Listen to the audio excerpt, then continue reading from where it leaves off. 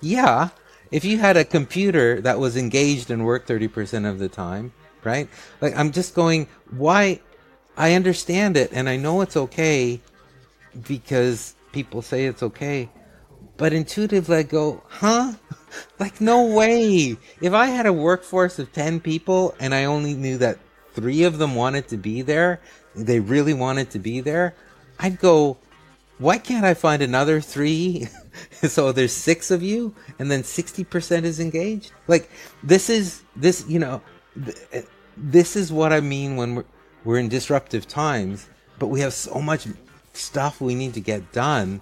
We need to create new value in these spaces. Leaders need to do that. Welcome to The Change Lead, the podcast providing leaders with the insight needed to get things done in a rapidly changing and complex world. Subscribe to this podcast so you don't miss an episode. Connect with our community of like-minded leaders on our website, thechangelead.com. Welcome to The Change Lead with your host, Babatope Ipiyumi. This episode is a continuation of my conversation with Derek Aris. Derek is truly passionate about innovation. His journey is filled with adventure, experimentation, and continuous learning. This episode concludes my conversation with Derek on innovation in times of disruptive change. So, hold on tight. This will add new value to your life and career. There was something you said there that really struck home. That you can never be wholly wrong in what you do, even if you're you're learning, you're experimenting, and as long as you take that approach in learning new things, it goes a long way. So any professional, whatever you're doing, you can innovate, you can experiment. Yeah, I want to speak to leaders in this context as well, because leaders tend to have an outsized influence in this space. Because leaders can create a context in which innovation could be easier, and they can create a context in which innovation is a lot harder. Can you speak to the role of leadership in these very disruptive times of change? Okay, so let's see. So with leaders, they've got a tough gig these days, right? I mean, they've always had a tough gig, but now if you're going to lead and direct it, you're directing in these times when the rules are changing like crazy. So what does a leader need to do, especially for the innovation side of things? Well, I guess there's 3 things. So first is they got to figure out what innovation is for them, right? So as a leader, what does innovation mean to you? So for me, I have because every person, you would have a definition of innovation. I would have a definition of innovation. When I work with organizations, I say, what is the organization's definition of what innovation is first, right? Because if you don't have one, you have to have one that everyone can see is what this word innovation is. So for me, it's very much about innovation is the creation of new value. And so it's got the creation process in it.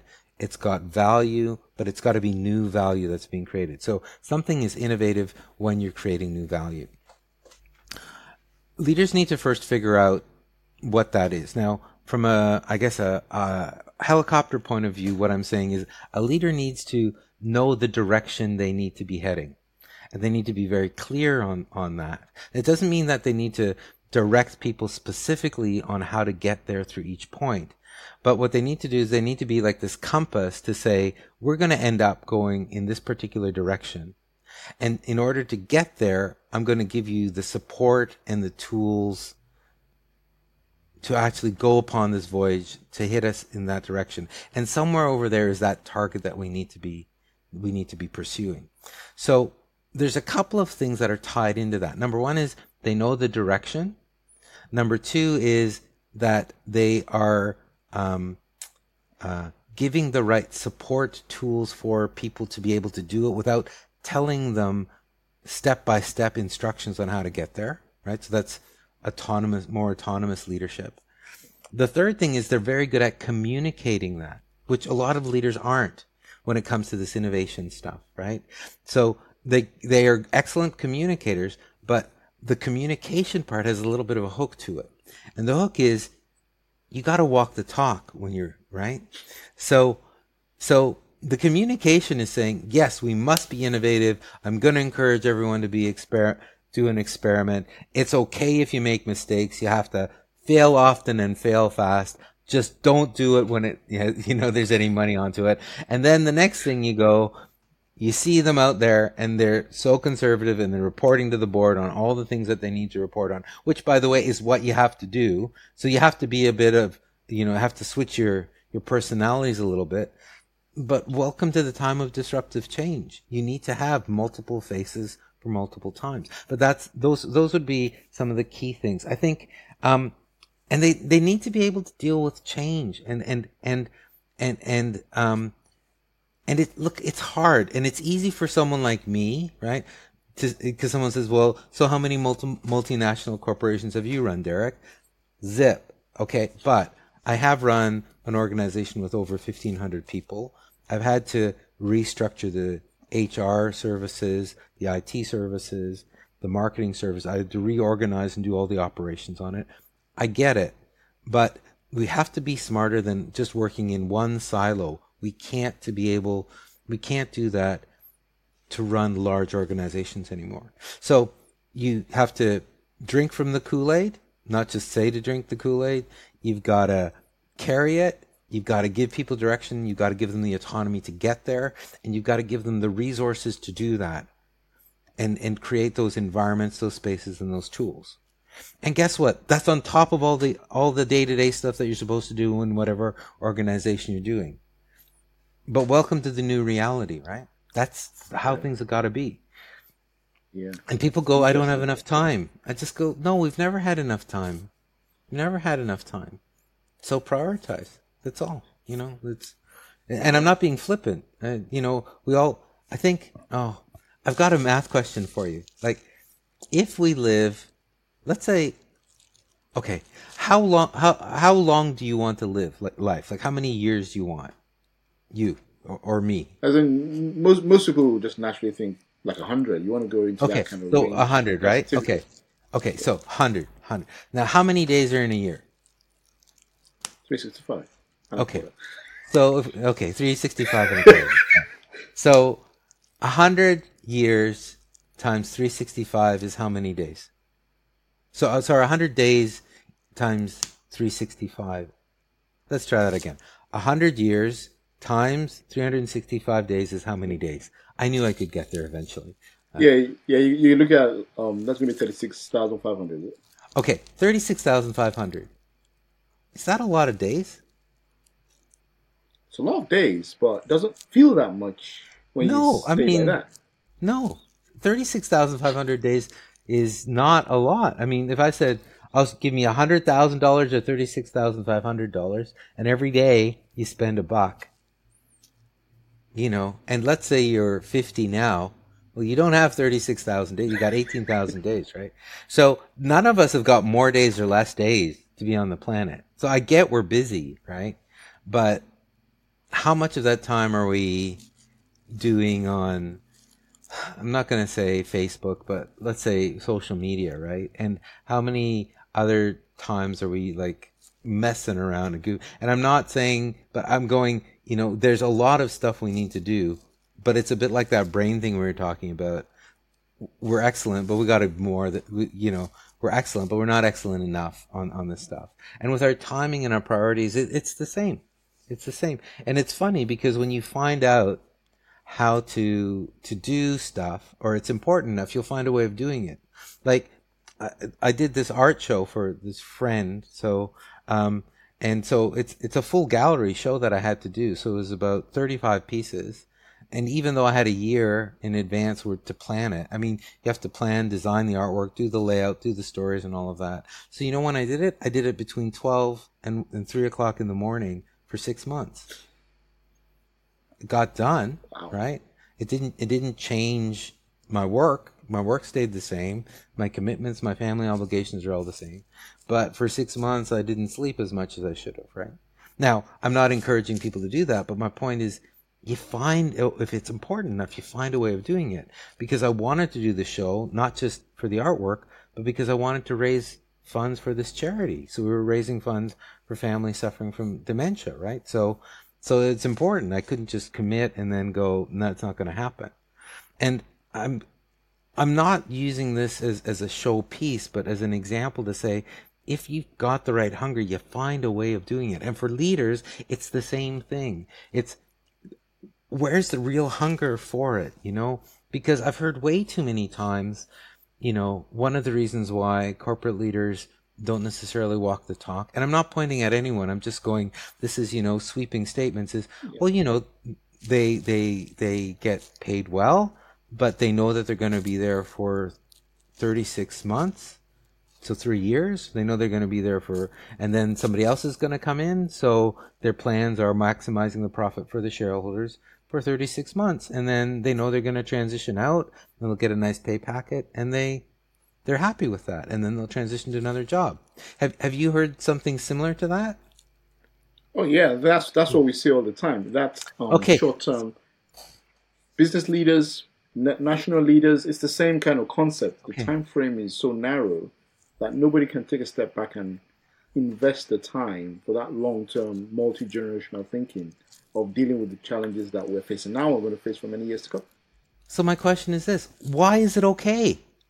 Like, we all know this is a major problem. Why is this okay? I don't get it. Like, so when we're talking about this innovation thing and this curiosity thing, it's like, yeah, and people go, yeah, that works. I mean, another thing that I have, and this is, this ties into why I do this innovation work, because I want to dig in for people to say, you're right, it's not okay. We need to experiment in this area. Engagement scores, right? Now, I haven't seen the last set of Gallup engagement scores, but engagement scores are bouncing around, and I know somebody's going to listen and go, you got it wrong, but let's say it's 30%. Let's say, right? Globally, 30% of the workforce is engaged. And people go, yeah, that's about right. And I go, so if you had a toaster and you were making toast and it was engaged 30% of the time, would you throw that toaster out and go, it's crap? Yeah. If you had a computer that was engaged and worked 30% of the time, right? Like, I'm just going, why? I understand it and I know it's okay because people say it's okay. But intuitively I go, huh? Like, no way. If I had a workforce of 10 people and I only knew that 3 of them wanted to be there, they really wanted to be there, I'd go, why can't I find another 3? So there's 6 of you and then 60% is engaged. Like, this is what I mean when we're in disruptive times, but we have so much stuff we need to get done. We need to create new value in these spaces. Leaders need to do that because it's going to, if you don't keep building new stuff and getting your people to try things out, the competition's going to sweep you out. Like, employees, if you're not looking at being curious, guess what? There's going to be machinery that comes in that's going to take you over. I mean, why is there so much robotics and automation going on? Because the people in the assembly lines were messing up a lot, right? Because if people were 100% awesome at building stuff, nobody'd be saying, how do I become more efficient? So, you gotta do stuff that you want. You gotta be curious, gotta take the risks, you gotta experiment, you gotta create these adventures in your lives so that it creates something that is worth fighting through these incredibly challenging times. Indeed. Just last question I want to ask before we close. I want to pull on the thread of art for a little bit. So you did mention the artwork you're doing. Yes. But I'd like to just pull on it a little bit. First of all, it's very well. It's an eclectic mix in my view of when I compare everything else you're doing. But has being involved in art, has your artwork improved or encouraged innovation, or how has that dynamic been? That interplay between your artwork and innovation. Sure. So I guess look for some of the people that will be listening to this, I do visual art and I do mainly mixed medium canvas stuff. So I like having a canvas and painting on it and using paints, primarily acrylics. And the reason I say that is because art is so much more. Like art is doesn't have to be in this medium. It can be in any medium, right? So art can be in mathematics. In fact, that's an exciting space to be in. Art can be in healthcare. It's let's go stuff you're engaged in. Art is there for those people, right? But what is as art? Art's the use of creation, the ability to build stuff, in order to express thoughts and ideas, right? And then get other people to share those things. So it doesn't have to be this, but I do it because I picked it up from my mom. It's also a little bit of catharsis. I basically started doing it. My mom is a well-known artist, so her in Canada. So Barbara Aristrovas, so you guys can check it out. She does contemporary art, but on very hot topical issues. So she did an entire gallery on the history of money from coin all the way through to blockchain. And my mom's she's in her 80s, so like someone's doing stuff that's quite progressive because she wants to stay relevant. But she is constantly producing a couple of shows. And whenever I go to Canada, which is every year, to check up on mom and make sure she's staying out of trouble, because she's always getting into trouble. One of the things we do is we do art. So I help on some of the admin, but then she said, look, let's do some collaborative work. And so I've always toyed around with that. And then I also, when I was working for the museum in Melbourne, I was broke, but I bought a warehouse shell, and I needed to decorate this warehouse shell. And so imagine like concrete walls and white concrete floors and white walls and really high ceilings, and and I'm going to the Salvation Army and buying like cushions because I couldn't afford furniture. And I decided that I needed in this warehouse big paintings. So I bought 2x4s and I built them myself, and then bought canvas, painted white. And I didn't even buy canvas, just bought textile material and made my own large canvases and then painted them. And they went wrong. They went horribly wrong. So like I had this idea, for example, of painting a large canvas yellow and then putting a really funky Jackson Pollock splash across in red. So, you had this great, and I did that and it went crap. It looked like somebody done something they shouldn't have on them. And I go, what do I do with this? And all of a sudden I go through this process, which ties into your question, which is, I had this idea and yet it's gone horribly wrong. Like I want it to look like this thing, but it's not like that. So then the next thing is you go, well, how do I get it to look like that original idea? Well, you got to pivot, you got to iterate, you got to use another material. So this yellow thing with this red went wrong. So I started mopping it up. And as I was mopping it up, I realized that the yellow and the red would blend to create orange. And all of a sudden, the yellow and the red created this orange spots. And all of a sudden, this flat surface ended up looking like 3 dimensions. You could add depth to it. And then so all of a sudden, it started, because I was using like a ragging finish, it would create just like a little bit like the painting behind me. You can see there's a bit of movement and shades in between it, so it creates this dimension. So you discover this and you go, well, how can I work on this new dimension to actually create it into something nice? So what I ended up doing was by accident again, I discovered that you could scratch into the paint images. And so I scratched in a children's story, one of my favorite children's stories from Dr. Seuss, called "Oh, the Places You'll Go," which is a story about everyone will be successful if you're persistent. And sometimes things go wrong, but then you pick yourself up and you start over again. and then all of a sudden you become successful again. And I wrote the entire story in this big canvas that was colored orange and yellow and a little bit of red, and all of a sudden it looked incredible.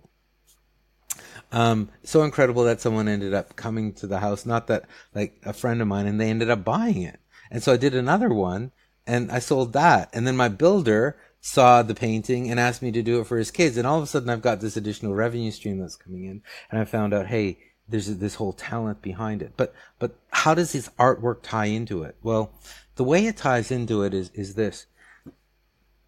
And the reason why I told you this little silly story about it going from a canvas that you just is makeshift into something that all of a sudden I'm selling is I started with this image that, like in innovation, you start where you're trying to solve a problem, and that problem, you start with one particular solution, and that solution originally went wrong. And then what you try to do is you try to change it a little bit so that you still get to that solution. And sometimes that works and sometimes it doesn't. And so then you have to keep iterating, you have to keep trialing it, you keep modifying it, using different materials, using different techniques. The painting did not look like a Jackson Pollock style painting anymore. It was actually something that I started modifying to be something that was more representative of who I was, which was interesting because I love that story. I put it up there because rather than just having a fancy piece of art or an imitation of a fancy piece of art, it ended up becoming something personal. And guess what? It started being even more valuable than the original idea. And this thing about art is that it is almost the exact same model as the innovation process. You start with something blank or something raw, and you have a concept that you want to end up with. And as you're building this concept or building this idea, some things work and some things don't, and you need to modify it and keep modifying it and working on it until it becomes something where you've created value, either for yourself or for the other people that see it. And you know when the piece is done. And most artists never finish a piece because there's always something else to do it. But all of a sudden somebody says, no, it's perfect. I'm going to take it away from you. You can work on something else.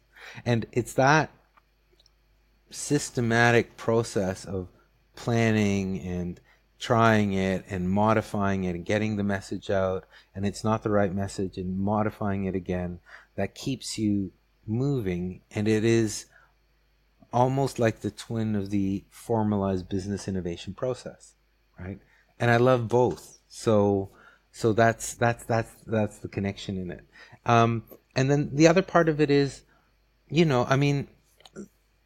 is my work good? Some people buy it, some people don't. Am I out there to make it into a commercial success?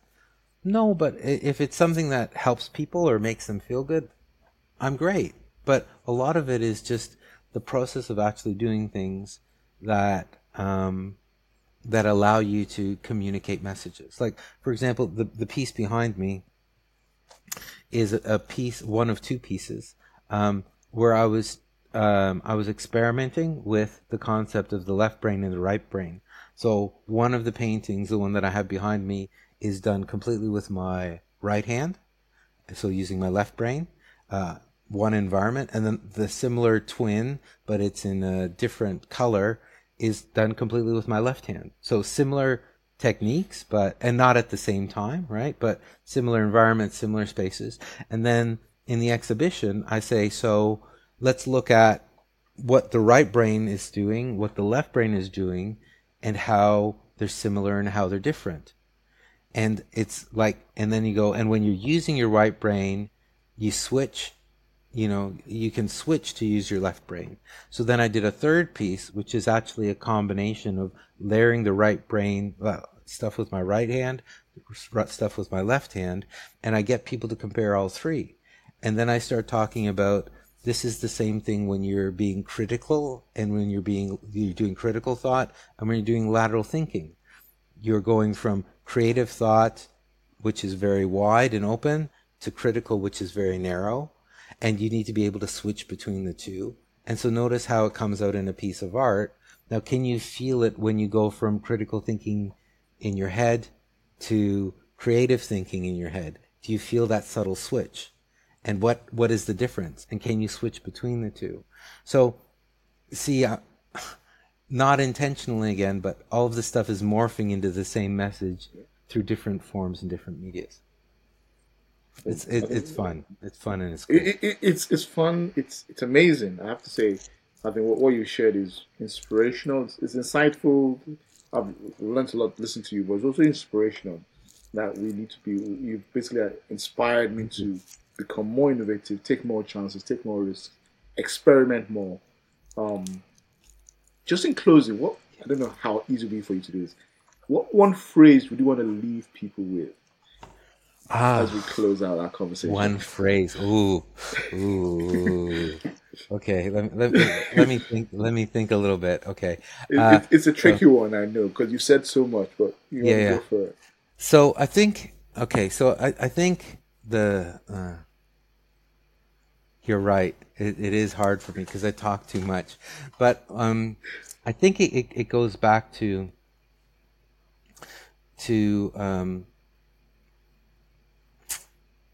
the phrase that I want people to think about is more along the lines of it's more along the lines of look, find what drives you, what your purpose is, right? We as humans are not meant to be passive, and so these times of disruption are actually a blessing for us because they're forcing us to be active and find our deeper purposes to allow us to do these innovation processes of being curious, taking risks, experimenting, not just for those purposes of doing those activities, but for us to be better and help ourselves and help our organizations and also our communities to improve. And we've got a lot that we can do to make things better. So I think that's probably my biggest message is take those 3 things that I started at the beginning, say yes to stuff, be risky, try the experiments,